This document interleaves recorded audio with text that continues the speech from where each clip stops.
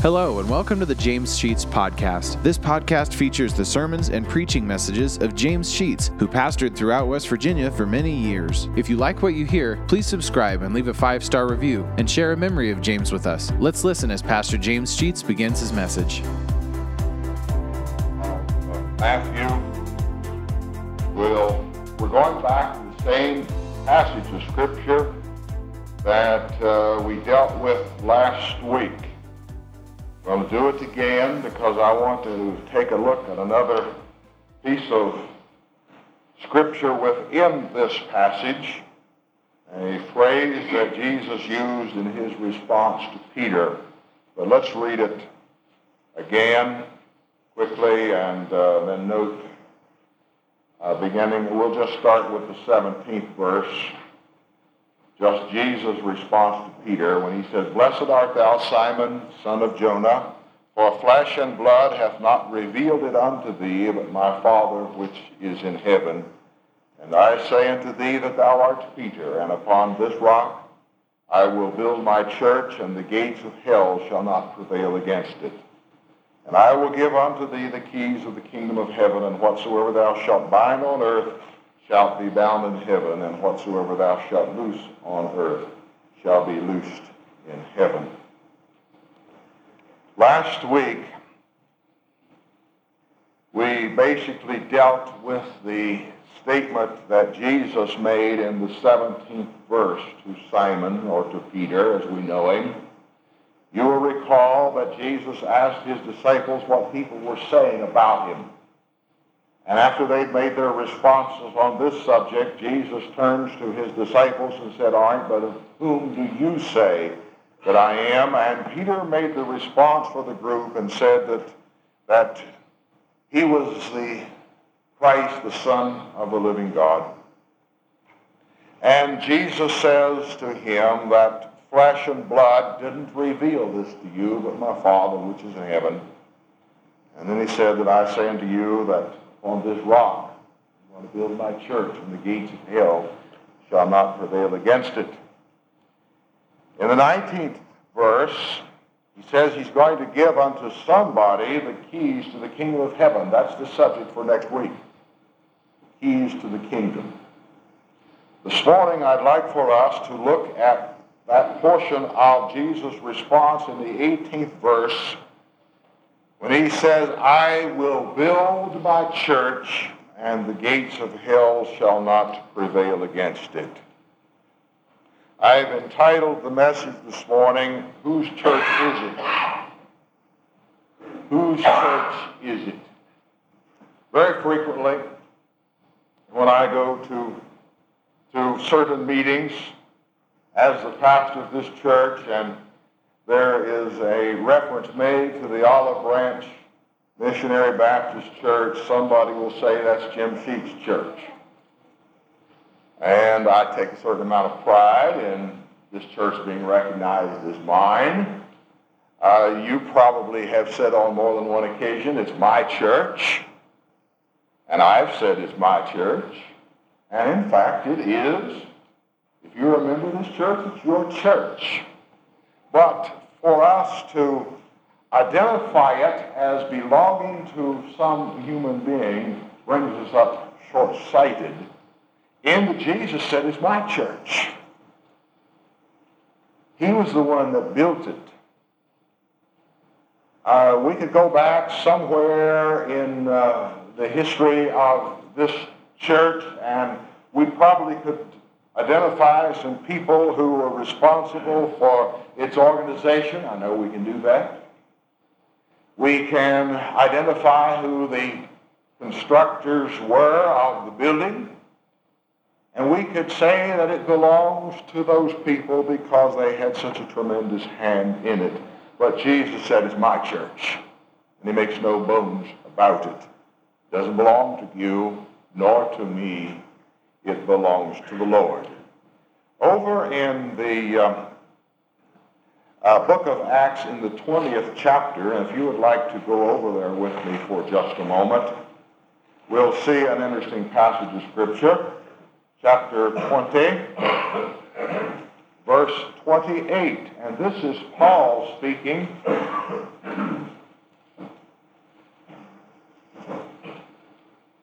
In the 28th verse, he says, "Take heed thereto unto yourselves and to all the flock, over the which the Holy Ghost has made you overseers, to feed the church of God, which he hath purchased with his own blood." So whose church is it again? We could say it's the church of God. And some denominations use that phrase, and that's perfectly all right. But I want you to notice that it is an organization that belongs to Jesus Christ. Why? Paul says, because he purchased it with his blood. The responsibility that I have as pastor, Brother Clarence has, all of you have as members of this church, is identified in the early portion of this phrase when he says, our responsibility is to feed the church.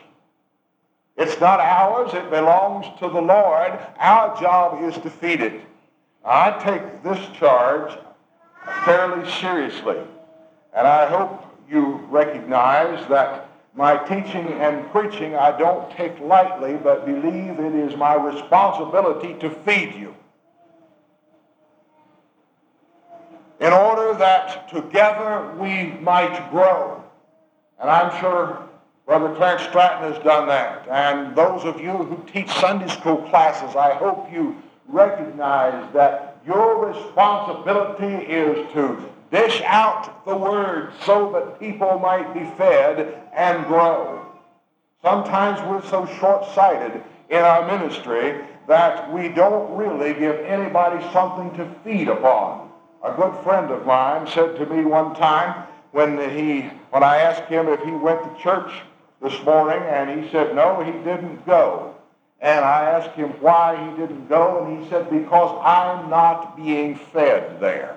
And he was searching someplace where he could find some spiritual nourishment. The responsibility that we have is to nourish the church. It belongs to the Lord. If you'll go to 1 Corinthians with me for a moment, in the 6th chapter, we find something else very important, I think. Chapter 6, verse 17. This church belongs to the Lord, and here's the reason it does, or at least one of the reasons in verse 17. He that is joined unto the Lord is one spirit. We who are members of the church, not the Olive Branch Baptist Church, but the church, and I'll deal with that term a little bit later, we are a part of the body of Christ. We have all been brought together and made of one body. He that is joined unto the Lord is one spirit with the Lord, and we certainly can say one spirit with each other. We are a part of him. In Hebrews, and you need not turn there, but in the 2nd chapter, the 11th verse, there is the passage of Scripture that refers to the fact that Jesus, and here's the phrase, is not ashamed to be called the brethren. To call them brethren is the actual King James statement, I think. In the 16th verse of that same chapter, we find the words that he is not ashamed to be called their God. Now, the Lord looks with high regard upon his church. He's not ashamed to be identified with us. We are a part of his body. He is not ashamed to be called our God. What I'm saying to you is, when you talk about the church, you're talking about Jesus Christ, and he does not take it lightly. A conversation about one is conversation about the other, for we are all together a part of him, and he is a part of us. He's our God, he's our Lord, and he's not ashamed to be identified with us in that regard.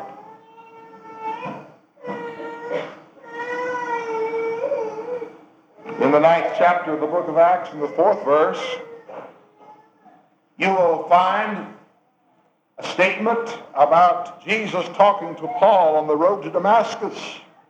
You remember Saul, before he became Paul, was a persecutor of the church.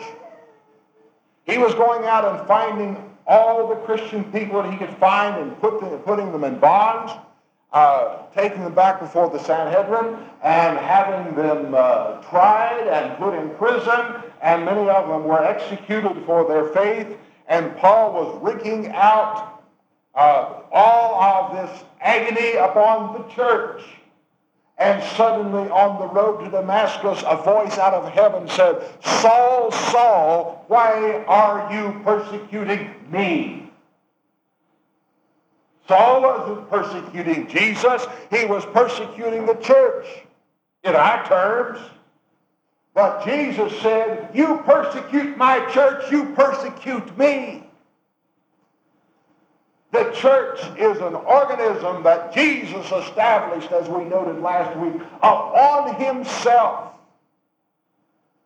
and made it a strong body.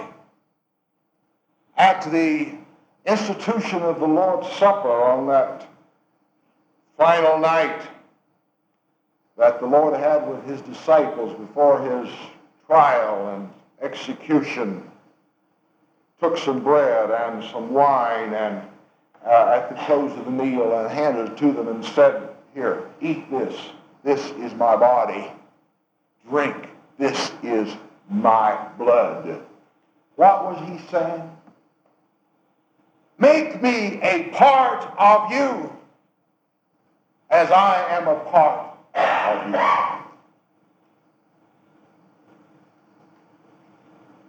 I know it's spoken about the Jews, but in the Old Testament, in the book of Zechariah, chapter 2 and verse 8, the Lord's words come through clear when Zechariah said, "He that touches you touches the apple of his eye." You know what the apple of your eye is? It's your pupil. Let me tell you, nobody touches your eyeball without your knowing it. Even if it happens in the nighttime, you're going to know about it. You will become immediately awake. I'll never forget, one night Cricket woke up, still asleep, took her two fingers and went whammo right into my eyes. And there I about did it myself. And let me tell you, she got my attention immediately. I came out of that bed, scared to death, didn't know what was going on there. She just sat looking at me. Two fingers. When you touch the eyeball, you get somebody's attention. And God said, "He who touches you touches my eyeball." And he's going to take note that nobody messes with his prize and joy without his recognition. And at some point in time, his response. You've said more than one time about some prize possession of yours, touch that and you lose your arm. You ever said that? What we mean is, hands off, that's mine. Nobody messes with it. And God said, my church is mine. It's mine. Okay. Ephesians. If you want to go there. Chapter 5. Verse 22. In this particular passage of Scripture, Paul is trying to teach the proper relationship between husbands and wives. And I'm not dealing with that subject. But in order to teach this relationship, what he does is identify the type of relationship that Jesus and the church have, and uses this as an illustration. I want you to look at the relationship here in these verses between the church and the Lord. In verse 23, Paul calls Christ the head of the church. He's the one to whom we answer. In the same verse, he calls himself the Savior of the body. In verse 24, the church is subject unto Christ. In verse 25, Christ has loved the church and gave himself for it. In verse 26, he has washed the church with the water of the Word. I would want to make a note here. We are washed in the blood, but washed with the Word. And there is a distinction. The thing that cleans up our lives and takes out those episodes that are contrary to God is the conviction that comes into our lives as we see His Word. We're saved by His blood, but we live by the Word. And this is His message to us. And we are convicted over and over again that our lives are not right because they do not correspond to the Word. And a person who's not convicted of his sins in his lives has not paid too much attention to God's Word. That's its purpose, to wash us clean of our sins. And verse 27, for what purpose? That He might present it, that is the church, to Himself, a glorious church. Listen, we're a mess today as far as the church is concerned. We get all kinds of charges and accusations thrown at us as to how sinful we are and how weak we are and how impure we are and all of these things. And those charges are certainly accurate. But the Lord hasn't given up on us. And the day's coming when we're going to be bathed in glory and stand with Him before the throne of God to be married as the bride to Christ, the bridegroom. Well, let's move on. I want you to notice something else that he says here in identifying his statement to the disciples.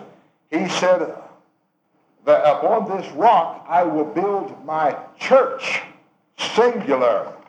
Now we talk about churches. The word church is ecclesia, which really means, that's a Greek word, meaning the called out ones. In the early history of the church, there was no identifications as to denominations. They didn't start out with a Baptist church and a Methodist church and a Presbyterian and a Catholic and on and on. That's something that's happened since then. They simply were identified as the people of the way. The people of the way. And they were people who believed in Jesus Christ as Lord. Now, listen, anybody who has received Jesus Christ into his life as Lord and Savior is a part of the body.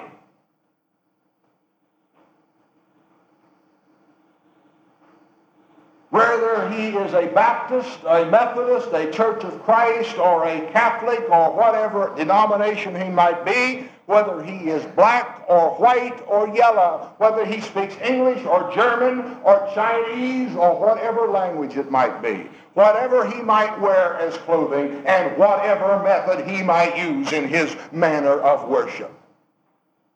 He might be from the most primitive tribes of the earth, who sit in thatched huts or out in the open and still praise God, or in the highest temples in the world with all the fancy paraphernalia and the preacher way up high in a fine robe and all of these things. Anybody in any shape who claims Jesus Christ as Savior is a part of the body.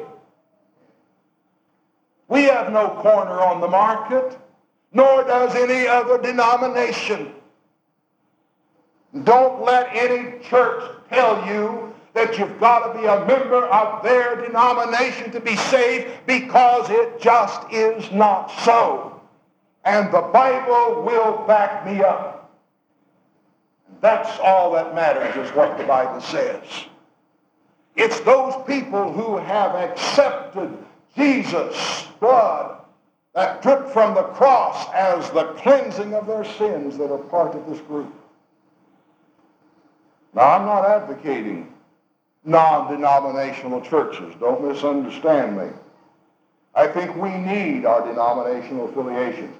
As a matter of fact, this started probably, for the most part, in the 1500s, when Martin Luther particularly tacked his theses on the door of the church and disagreed with the church leaders and started what is called the Protestant Reformation. We are protesters. It doesn't take very long to find out that we're protesters. We still protest. And Martin Luther and others protested the established church, and then somebody protested and we're still protesting. That's why we have all these denominations, because we protest all the time. It's good, but there are some pitfalls in it. Somebody asked the preacher one time what he would be if he weren't a Baptist, and I probably told you this before, and he said, I'd be ashamed. Well, let me tell you, what would I be if I weren't a Baptist? I think I'd have to fall in that line. But I'm not saying by that others don't have some good things as well. I believe that the American Baptist churches of the USA are as close to the basic principles of the Word as can be found. If I didn't believe that, I'd find me another one somewhere. We need to know what we believe and why we believe it and stick to it. And Baptists in general certainly have, as far as I'm concerned, a closer corner on what the truth is than anybody else. But that doesn't mean that the people in the Presbyterian and the Methodist and the Catholic that believe in Jesus Christ and Lord and Savior are not my brothers, because they are. Okay. Now, let's continue and close out here with the statement, the gates of hell shall not prevail against the church. That's what he says, isn't it? We talked a little bit about that last week. I want to expand on that a little bit. Normally, when we think of this phrase, we're talking about the gates of hell as being that power that's going to come out of hell and try to take over the church. And you can bet that the devil is trying to put the church out of business. Why wouldn't he be trying to put the church out of business? He's in a battle with God, and he wants to discredit God in any way he possibly can. And here is a body that Jesus said, I am putting all of my confidence in to carry on my work. I'm going to deal with that subject next week. But we must recognize that we are certainly having to fight the devil. Over in Ephesians chapter 6, Paul said to put on the whole armor of God that ye may be able to stand against the wiles of the devil. Satan is going to throw stuff at us in order to discredit us and tear us down, and he will bring his people into the church and try to tear it apart. He will put his preachers in the pulpit and in the Sunday school classes and make them deacons and choir leaders and all the other things wherever he can find an inroad to destroy, discredit the church. It doesn't take the world long to look at a church member and know whether they're Christian or not. And it oughtn't to take us long.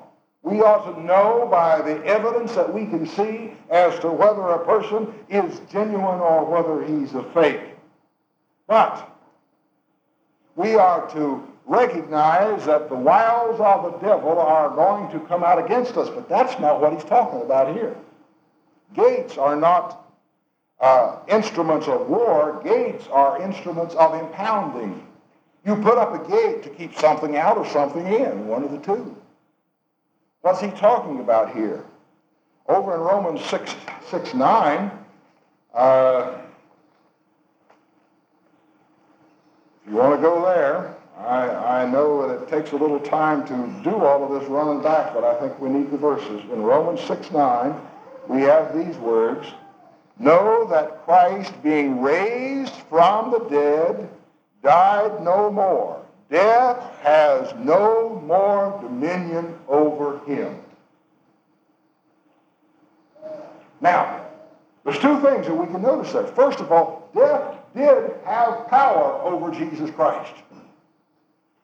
We find that word identified throughout the Scripture, that the great enemy that we have to face is the enemy of death. Satan wants to kill, not just the body, but he wants to kill the soul and take it and see that it is cast into eternal damnation because he doesn't want God to have us. That's why Jesus died on the cross, and in that moment of time, he died and Satan had his control. But notice what it said. Death no more has dominion. No more. He conquered death.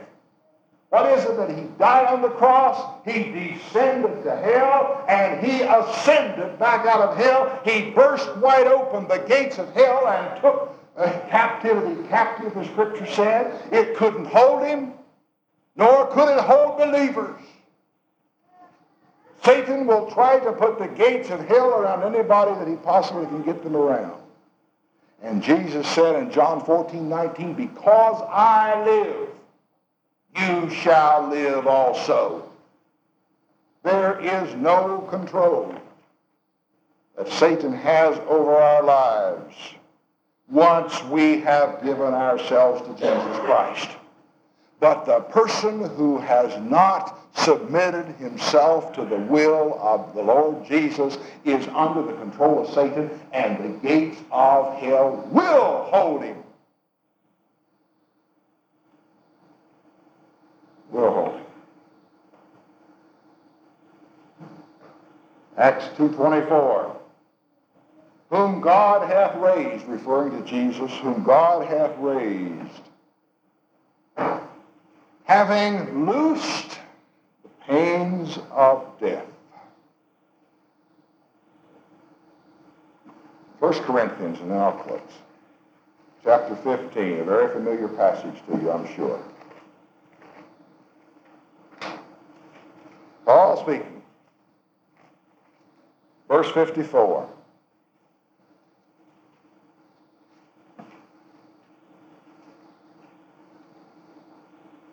So then this corruptible must put on incorruption, and this mortal shall put on immortality. Then shall be brought to pass the saying that is written, death is swallowed up in victory. No more control.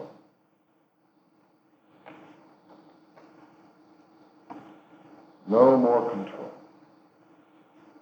The gates of hell were not strong enough to hold Christ in, and the gates of hell cannot be put across our lives when they're swallowed up in Christ Jesus. He said, upon this rock I build my church. The gates of hell are not going to hold it. Are you a part of the church? I didn't say you're a member of the Olive Branch Baptist Church. I'm asking, are you a member of the church? Have you put your life into the life of Christ? If so, he conquered death for you. He died for you.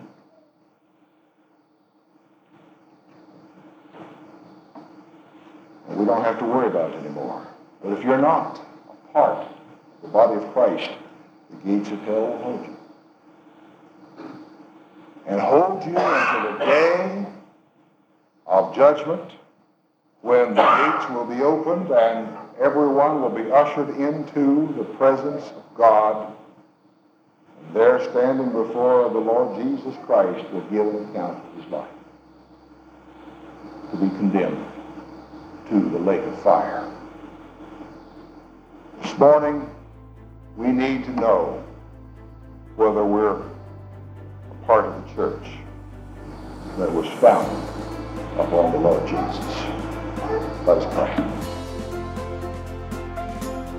Thank you for listening to today's message. If you like what you hear, hit the subscribe button. You'll receive automatic notifications and downloads when a new message is added to the podcast. Also, please leave a 5-star review and take the opportunity to share stories, memories, and appreciation for James Sheets and how God used him to impact your life. If you'd like to know why and how this podcast got started, check out our first episode. Lastly, if you want to donate to help offset the cost of operating this podcast, you'll find a link to our PayPal account in the podcast description, and email us at james.sheets.podcast@gmail.com. Thank you for listening, and remember to trust in God for today and for all of your tomorrows.